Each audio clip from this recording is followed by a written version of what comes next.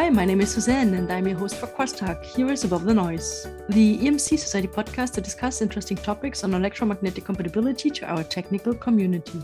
In this issue, we will talk with Karen Burnham, newly elected Vice President for Standards. In her regular day job, she's a principal scientist with electromagnetic implications. Welcome, Karen. It's so great having you here on the podcast. Thank you so much for inviting me. Karen, standards are known for many who are involved with bringing a product to the market. They need to fulfill certain technical parameters to get the product on the market. Others may as well know the standards through their work as test engineer conducting the tests in the test house or test chamber. So, questioning you right now, how is your work as VP Standards different to that? Right. So basically, all those standards are created by normal working engineers. And in fact, later on, we'll talk about how folks listening to this who are interested can be part of that process.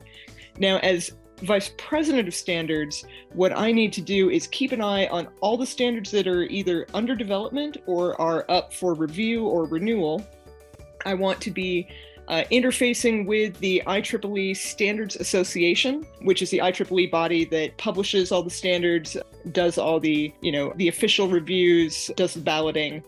And basically, so it's a coordination activity. It's making sure that none of the standards get stuck. Because sometimes, these long development cycles, it can be a little hard to keep the momentum going for the amount of time that it takes.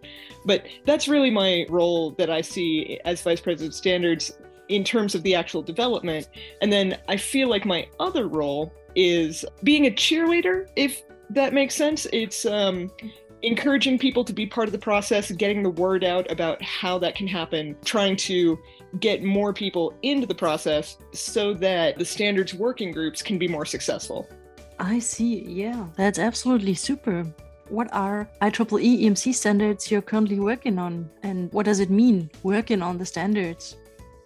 Right. There are a number that are under development right now. And probably this isn't necessarily the best place to get into each standard one by one, because I think there's at least a dozen that are currently being worked on. But what being worked on means, in quotes, depends on whether you're looking at a new standard. So one of the ones I'm involved in is called P2855, and it's how to characterize cable and connector assemblies for shielding effectiveness from DC all the way to 40 gigahertz. That standard has a very complicated area that it's trying to tackle. And then there are other standards. For instance, I think P473, which is on site characterization for radiated testing, that's in a renewal process. So it's a standard that had previously been published but needs to be updated. But in either case, a working group is formed. And the most important thing to know about the working groups is, for one, that's where, all the technical work gets done. So that's where, people come together, they draft the words, they get to a point where everybody, or at least, it has to be at least 2/3 of the working group has to approve of the language that moves forward to be voted on. And so the other thing to know is that to be a member of a working group, you do not have to be an IEEE member, you do not have to be an EMC Society member, you do not have to be an IEEE Standards Association member. Working groups are basically open to everybody. And so I hope people understand that the barrier to entry for the working groups where the important stuff gets done is very low. And it's even lower in our post-pandemic era, because most of these working groups are meeting online instead of in person. Okay, so that would be one of my other questions. Are those working groups international, and how do they cope with the time change? So they are definitely international, and the time change is very challenging. I imagine. So some of them, sort of try and split the difference. I think the most challenging is when you have participants from both Asia and Europe. Because in North America, you can either meet really late, which is okay for Asia, or really early, which is okay for Europe. But getting Europe and Asia at the same time, that's the trick. Different bodies deal with this differently. Sometimes they'll have, one monthly meeting early and one monthly meeting late, and sort of split it up that way. But it's really up to the working group chair to try and strike that balance. But yes, they are all international, at least within the IEEE EMC Society. Okay, and how can people join? So how will people know about that there is a standard being in development or another one is being updated? So this is one place where being an IEEE member is a benefit because when a new standard is started, the IEEE will actually send out a blast email that calls for participation.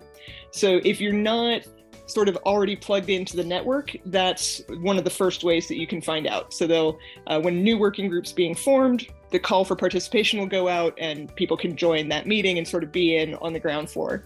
Another way, for one, obviously, people who have industry contacts, when they hear, that a standard that is relevant to them or their product or their test house, a lot of times they'll hear just from industry contacts what's under development. The other thing is that for people who go to the big EMC conferences, either EMC Europe or the EMC Symposium that's often but not always in North America in the summer, we usually have something called Standards Week there. We encourage all the working groups to have at least one meeting as part of that conference. And we also have, dedicated sessions that go over exactly what's under development and, where help is needed.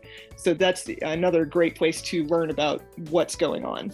Yeah. Oh, and let me add that when you want to be part of a working group, especially if it's already had a couple meetings, the most important thing you need to do is find out who the working group chair is and contact them. And if you don't already know that information, please get in touch with me and I can help you find that out.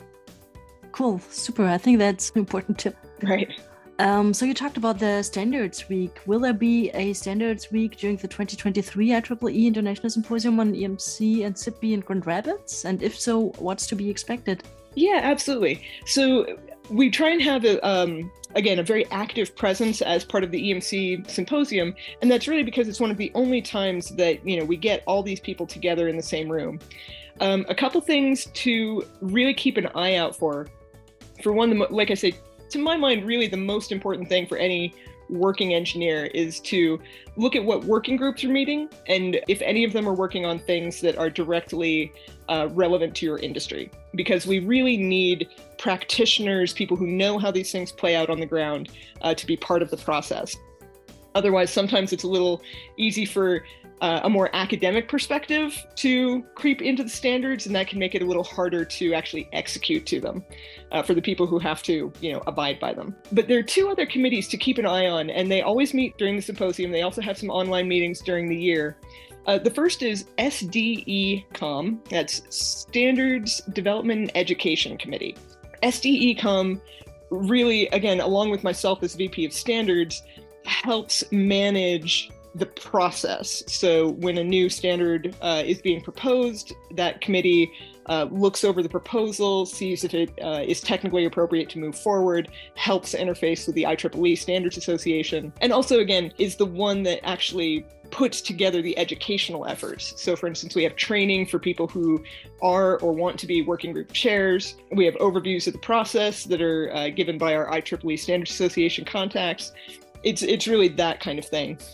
The other thing, the SACCOM, so that's Standards Advisory and Coordination Committee. Now, this is kind of fascinating because SACCOM looks outside of the IEEE EMC Society. Because EMC is such a small community, right? A lot of people will sit on multiple standards committees. So we have people in SACCOM who represent what's going on in, for instance, ANSI C63 standards, which are specifically American, or CISPR. We've got a representative that's on CISPR A. We have a representative that's on CISPR D, and go down the line for all the CISPR standards. Mm-hmm. Similarly, people involved in ISO. So because the IEEE is not the only people writing EMC standards, we want to be aware and sort of coordinate. We want to make sure, for instance, that CISPR and ANSI aren't going in completely opposite directions, right? Because that would be a nightmare for product development engineers. Absolutely, yeah. So these kind of meetings really help give a more international and more complete overview of where the overall industry standards are going. And again, these meetings are all open to the public. Even if you're not a member of the committee, you can always sit in these meetings and probably learn quite a bit. I think so. I imagine. That's wonderful. That's great. And are those meetings as well held during the 2023 EMC and SIPI Symposium? Yes, definitely.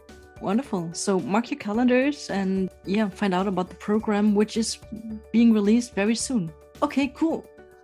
There is one other topic that I'd like to sort of re-emphasize, because I know we discussed this a little bit when you were introducing the new cadre of vice presidents, but I really just want to emphasize how much we need normal, everyday working engineers to be part of this process. You don't have to have 40 years of experience. Standards are not handed down from on high. People who are working day in and day out with products that either have to meet these standards or test houses that have to test these standards, we need your voices too. And, even coming in as a young professional, coming in with somebody, very early in your career, I really encourage you to get involved in the standards process.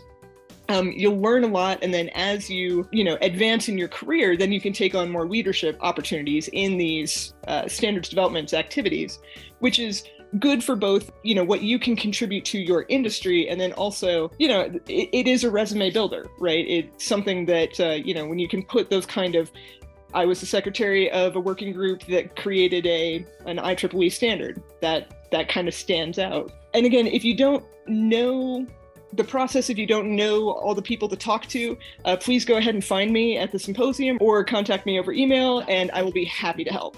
Karen, it's been a pleasure having you here. Many thanks for your insights and encouraging words to participate in the standards process. Thank you so much for having me. And if you wish to learn more about EMC and get the latest input from science and the industry, sign up for Crosstalk. Here is Above the Noise.